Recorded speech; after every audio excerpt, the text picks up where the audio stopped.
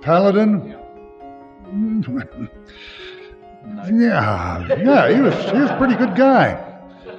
That show really came about because of the Dick Boone television show. They decided they wanted to capitalize on the success of that show, of the TV show, so they decided to use the same scripts that had been used in the Boone show for the radio show. But unfortunately, they did not work out, so we scrapped the whole thing, and everything that was done on Have Gun Will Travel on the radio was original.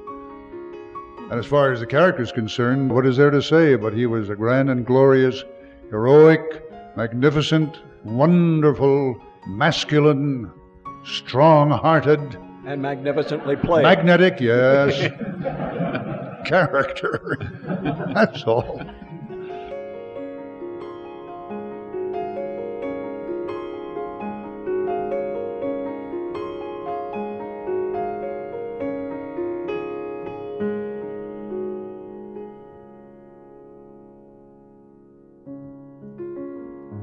Welcome to Breaking Walls, episode 136.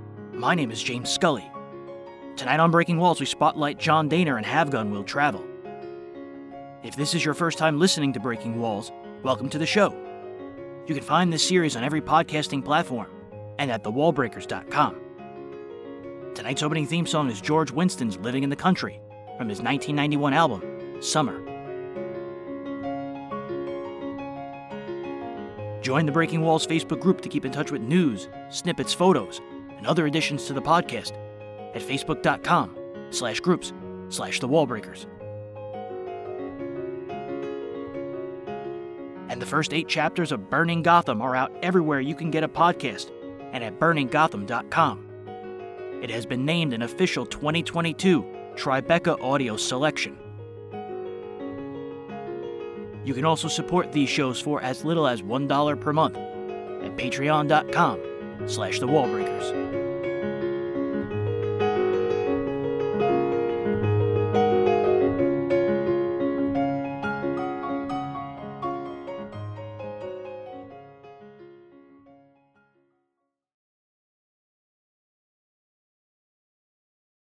My career as an actor has been spotty. I started out in New York in 1935. I starved my way through the Depression in New York as an actor. I came out to California in 1940, January. Went to work at Disney as an artist. And I was an assistant animator on Bambi. And then I went into the Army, got out of the Army, was hired by KMPC. I went into radio, you see.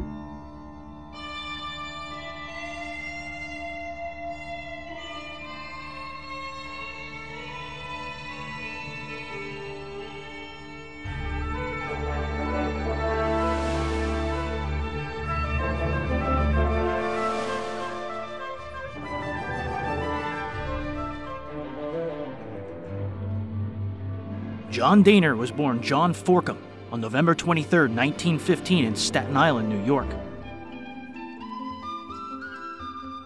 His father Leroy was an artist. His career allowed John to attend school in Norway and France. John was also a gifted artist and pianist. He studied at the Grand Central School of Art in New York, while simultaneously getting into acting.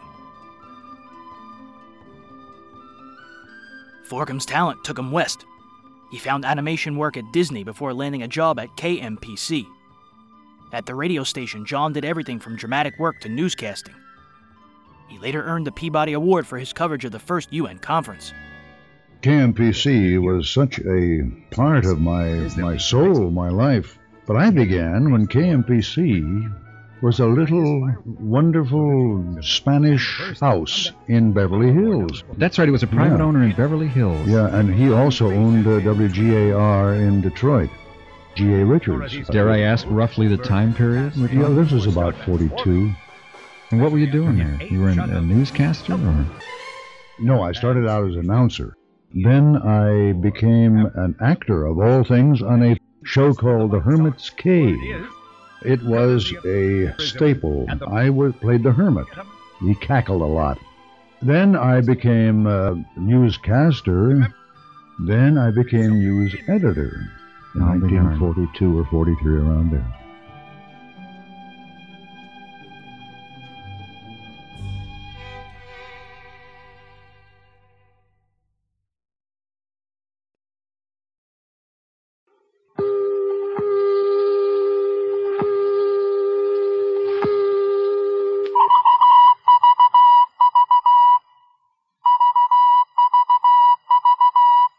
This is Robert St. John in the NBC newsroom in New York. Ladies and gentlemen, we may be approaching a fateful hour. All night long, bulletins have been pouring in from Berlin claiming that D-Day is here, claiming that the invasion of Western Europe has begun. Let me read you several of the latest bulletins. One says that a report, unconfirmed by Allied sources, of course, says that heavy fighting is taking place between the... He spent the last half of World War II in the Army. After being honorably discharged, he returned to California. Now using his mother's maiden name, Daner, he hoped to act. I just drifted back into acting. Every radio personality or person or who had been an actor or who was an actor in radio all wanted to be actors in motion pictures. I became an actor in motion pictures. I drifted into that business. At the same time, I drifted back into radio acting. Lawrence Dobkin remembered how difficult it was for an outsider to find Hollywood work. Hollywood radio on the West Coast was very closely knit. I remember working regularly on East Coast radio, and I told a group of people I was coming to the West Coast for a lot of reasons. 3 or 4 of my good friends in New York radio said, "You're going to be very hard-pressed to earn a living. They will not let you in. You're going to have a rough time. You don't know what a closed shop that is. It starts with the directors, the actors, but basically the directors and the writers have a very rigid attitude toward incoming talent, much more than New York." And I was getting this from Ted DeCorsia, Santos Ortega, the guys I was working with. I found that to be quite true. I came out from New York with my own series on ABC. I was starring in a show, Ellery Queen. I was the 11th or 12th Ellery.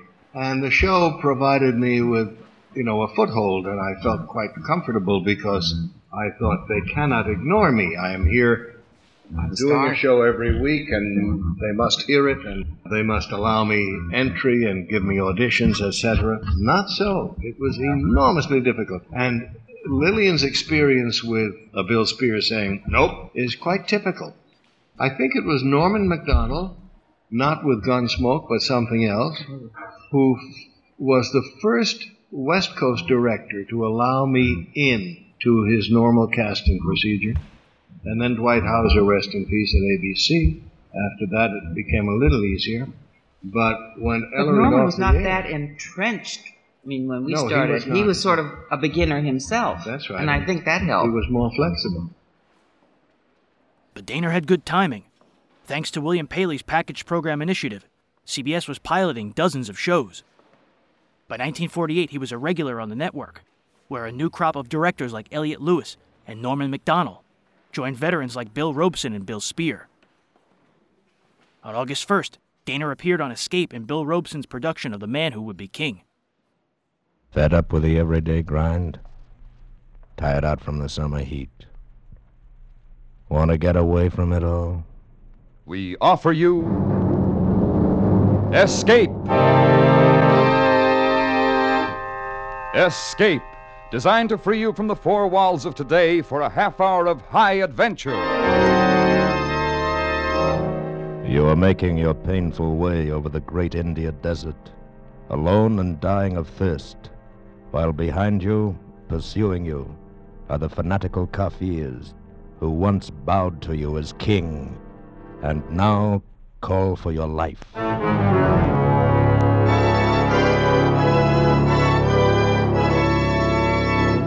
Tonight, we escape to India and 2 soldiers of fortune who pushed fate too far, as Rudyard Kipling told it in his famous story, The Man Who Would Be King.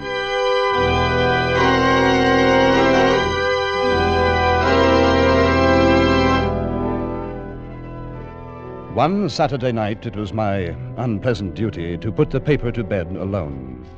It was a pitchy, black night, as stifling as a night can be in India in June.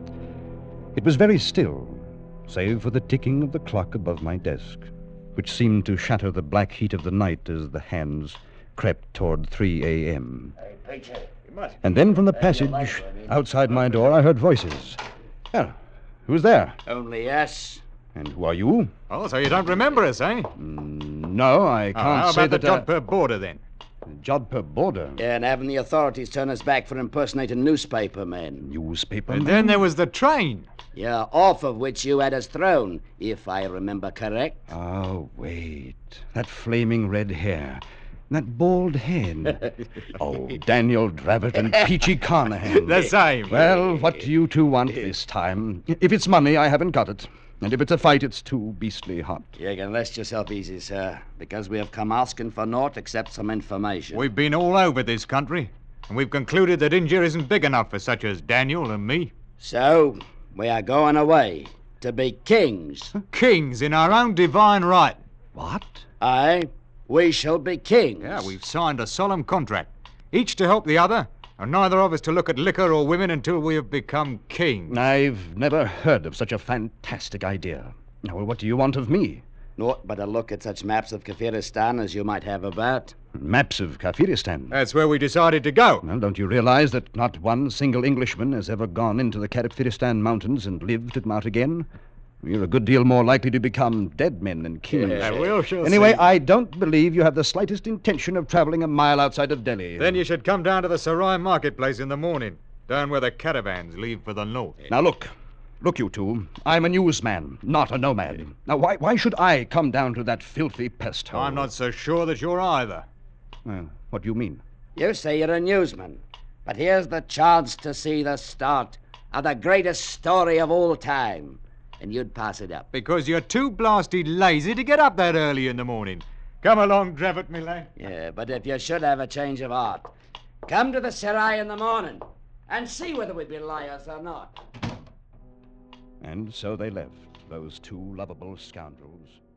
And I sat... Well, Escape was an anthology show. In the truly brilliant thinking of show business at the time, since suspense was such a success, why not another show of the same kind? So Escape was pretty darn close to suspense, and very often we used the same material. The assistant director, who was Norman MacDonald for most of the Escape series, when I was doing it, the assistant director's function was to time the rehearsals, time the show, and while on the air advise the director how he was running, fast or slow, etc., and generally to take care of the mechanical end of the production. I used the finest actors in Hollywood. Get this and get it straight. Crime is a sucker's road, and those who travel it wind up in the gutter, the prison, or the grave.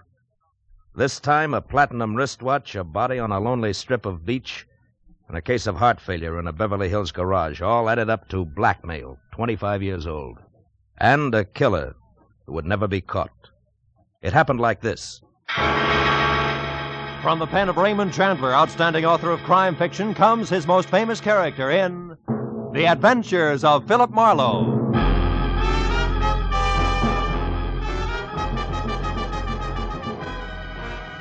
On April 11th, 1950, Daner appeared in an episode of The Adventures of Philip Marlowe. It was noted because Bill Conrad subbed for Gerald Moore. The whole country's talking about the great 1950 Ford. The pair's relationship went back to their days at KMPC.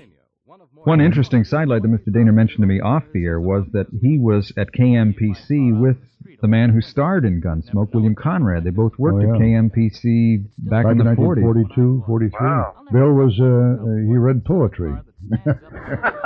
Yeah. I can imagine that, though, with that voice, that he would be fantastic. I bet he would have been. I bet he would. Another great radio voice. Oh, we were so innocent. We thought we were so great.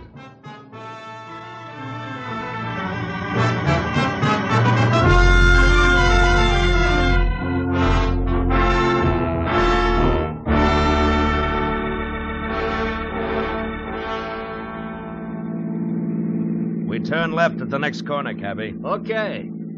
Boy, this Beverly Hills in a sunny afternoon is really something, ain't it? Yeah. Wide streets, classy homes. Boy, these jokers got it made. Some life. Nothing ever gets to them to bother them except the income tax, maybe. Yeah. Here it is, mister. 8834 Beverly Road. What a joint. Yeah. Wait for me, huh? Sure, mister.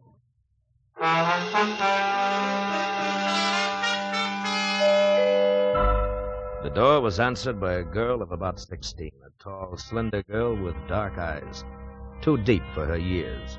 Oh, come in, won't you? I believe Dad's expecting you. She led me across a living room as dignified as the lobby of a bank to a door that she opened. If you'll wait here in the library, I'll tell Dad you've come. The library of Stanley Towner, my new client, was as somber as his living room, except for one thing. Over a fireplace that half-filled one wall was a life-size portrait of a woman, a most beautiful woman. Could have been a painting of what the girl who had just left would look like in another 25 years. I was still staring at the picture when Stanley Towner came in. That's a portrait of Margaret, my wife. We lost her 1 week ago today. I'm sorry, Mr. Towner. Well, we'd been expecting it for over a year. The doctors had warned us, but even when you're braced for a blow like that, Yes, I know what you mean. It was her heart, Marlowe.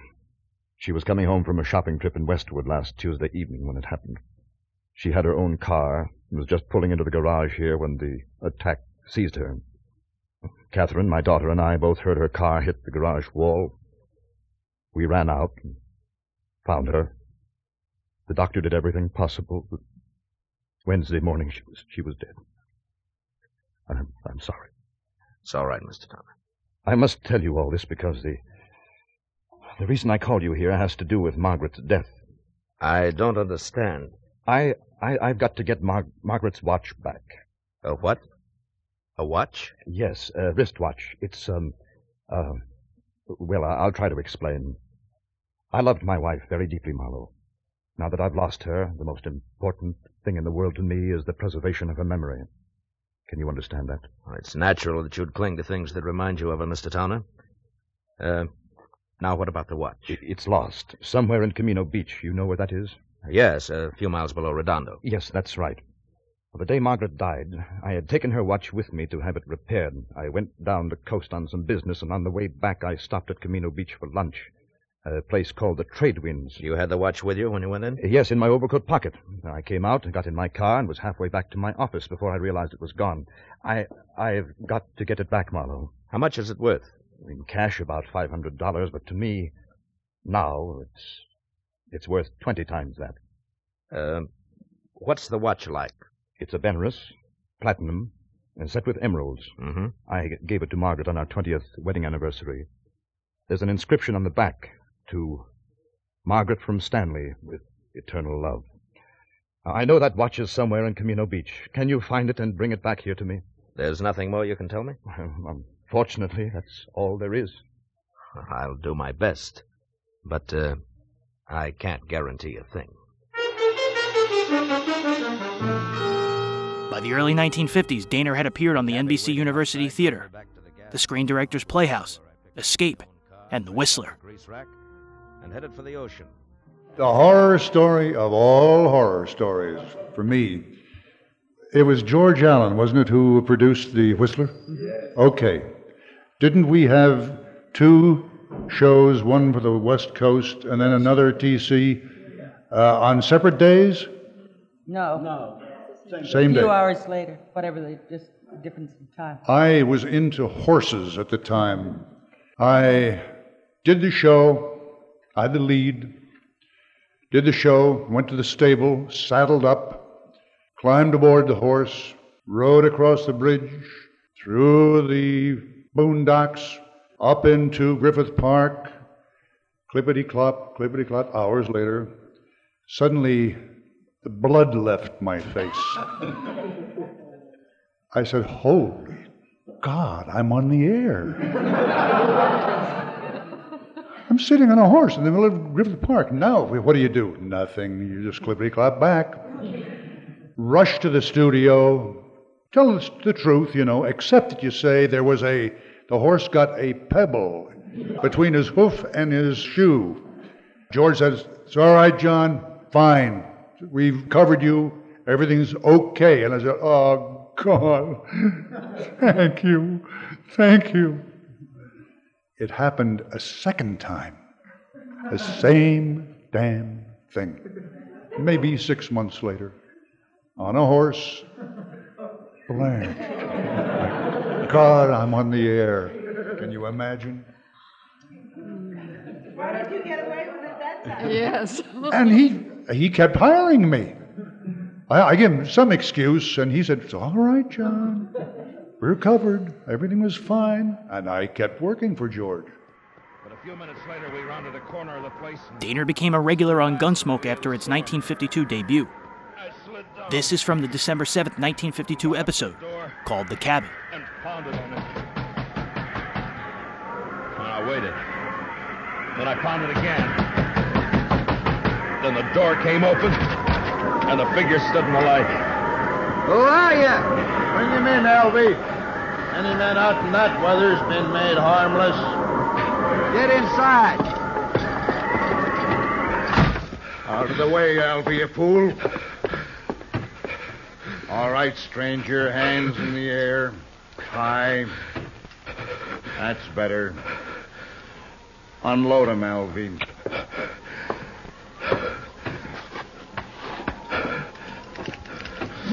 Nice gun, Hack. Real nice gun. Shut up. Now, take him down, stranger. You can come up to the stove now, but don't try nothing. I'll cut you in half with buckshot. He was a burly man with flushed cheeks and a wild red beard and a great shock of red hair. Even his hands and fingers bristled with it. He sat on a stool by the stove, a shotgun across his knees. And his eyes never left me. The other one, Alvy, had a body of an underfed boy, but he was completely bald, and his skin was tight and dry. He looked like a naked skull. And his eyes, well, something had touched Alvy. You look half froze, stranger. You must have wanted something real bad to go out in weather like this. I never saw him around here before. In those days, it was an absolute ball. We'd do 2 shows on Saturday. We'd do one in the morning, go to lunch, and there'd be one in the afternoon. And the total, we'd probably start at 11 and be through by 3:30 or 4 or something like that. And it was joyful. It really was. Everybody looked forward to coming to work. Daner spent the next 6 years playing a variety of parts on shows like Gunsmoke and Johnny Dollar. He was a toothless drunk, a dashing leading man, a vile psychopath, a pillar of the community, and a no-nonsense anti-hero. Oh, they were the most happy because, for one thing, we all knew each other. Once the show was established, and we were rather established as a group, we worked so well together. We knew what the others' reactions were going to be, and we felt at ease personally with each other. For instance, we'd come to work in the morning, and we wouldn't get down to the first reading for an hour. We'd be sitting around with Danish and coffee, jabbering, just having a marvelous time. It is from this kind of intimate relationship with the other actors, the other people, let alone being actors on the show, allowed you a tremendous inner freedom, a relaxation, a feeling of comfort, that there was no tension at all. In 1955, Gunsmoke's success led CBS and director Norman Macdonald to launch a second adult Western called Fort Laramie. John Daner auditioned for the lead on July 25th, 1955. Had a walk. Ho! Had a trap. Ho! Hot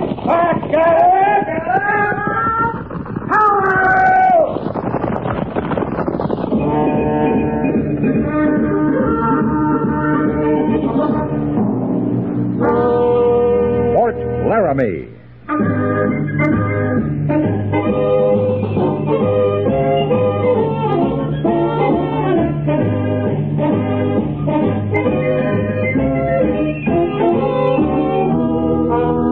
Fort Laramie, starring John Daner as Captain Lee Quince.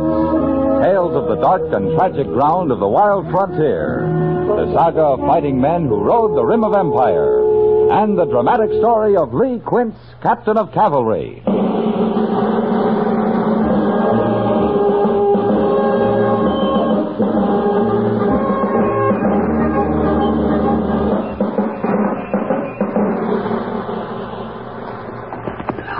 Sergeant Gorse. Yes, sir? Pass the word to dismount and unsaddle. Right, Captain. I'm going up on that little knoll. Maybe I can see Mr. Sybert's party from there. I'll be right back. Yes, sir. Dismount and unsaddle, pin graze the water. Dismount and unsaddle, pin graze the water. All right. But he was worried about being typecast, and Captain Lee Quince went to Raymond Burr. With no sponsorship, Fort Laramie only lasted 10 months before being canceled after the October 28, 1956 episode.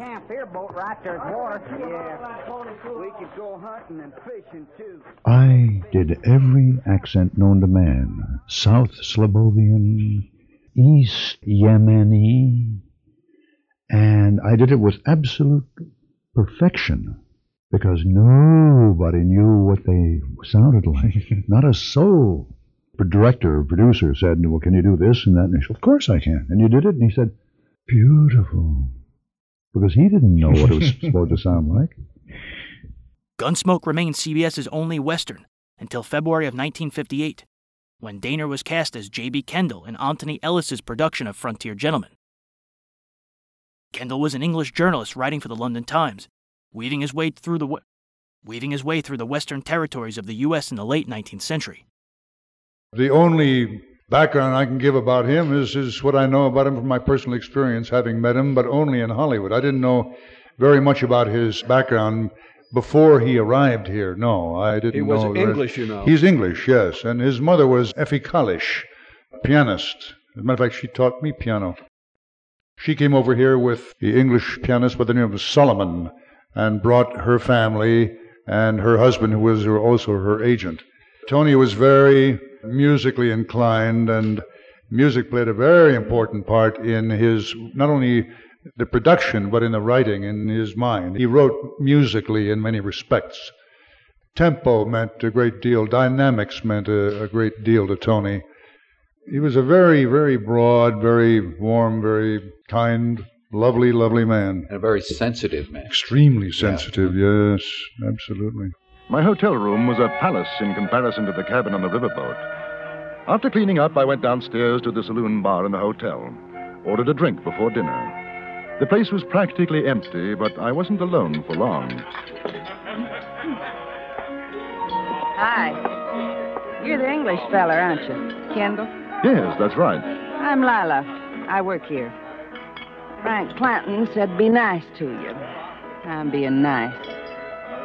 You want to buy me a drink? It's on Frank. Oh, delighted. Bartender. Champagne, Harry. Yeah. Frank says it's not ladylike to drink whiskey. Hey, what'd you do to that man? I never seen him like this. He thinks I'm going to write about him for my paper. Are you? More than likely. You going to write about me, too? If you want me to. I'm Dick Farley's girl. Dick doesn't like you. He got mad when Frank said to be nice to you. Does everybody in South Sunday do what Clanton tells them to do? Sure. Why? Here's your drink. Oh, okay. Well, good luck. Look here, Lila. What about Clanton? You seem like a nice fella. Don't ask questions. Well, what about you, then? Me? What do you care? Where are you from? I was born in Ohio. Got married and came out west. 5 years back, my husband got killed in a gunfight. I don't know. I kind of drifted around. Ended up here. One place as good as the next. Is it? Yeah, I guess. What about you? Your home's in England, huh? It was. You one of them lords or dukes or something? No, not exactly. Married? No. Must be interesting traveling around, seeing new things. Oh, it has its advantages. But I suppose you'll be glad to get back home. Well, let's just say that one place is as good as the next. Oh. You can't go back, huh? Trouble? In a way. Look, your friend's just come in, Mr. Farley. Listen, you be careful with him. Dake can get awful mean. Well, doesn't he take orders from Clanton, too? Don't talk smart like that to him. It riles him. Ah, Mr. Farley. Good evening. Would you join us? No. I just come to say don't you get no ideas about Lila. Now, what ideas do you think I'd have? I'm telling you. You're telling me what? Keep your hands off my girl, you understand? My dear fellow, I haven't touched your girl. The thought never entered my mind. We were just having that drink, Dake, like Clanton Lila, said. you keep out of this. You know that I find your manner toward this young lady rather offensive. Well, you're just asking for trouble, aren't you? Not at all. Now, you think you can come in here with your fancy talk, your fancy ways, and make a fool out of me? Now, maybe Frank's a sucker, but not me. I don't like you. I don't trust you one bit. Mr. Farley, it couldn't be of less consequence. What do you think of me? He'll kill you just like he... Shut up. That I don't stand for.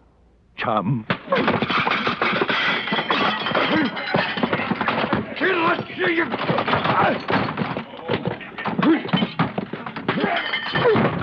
Oh, my nose. My nose. Imagine it's broken.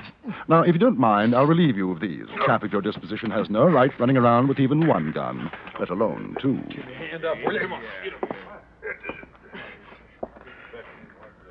You should have killed him. What on earth for? Listen, there's two more besides Dake and Clanton. They'll get you. You won't have a chance. I think you'd better clear out before Mr. Farley stops bleeding. He's not going to be in a very nice mood. Where are you going? Down to Mr. Clanton's office. I've got to have a little talk to him.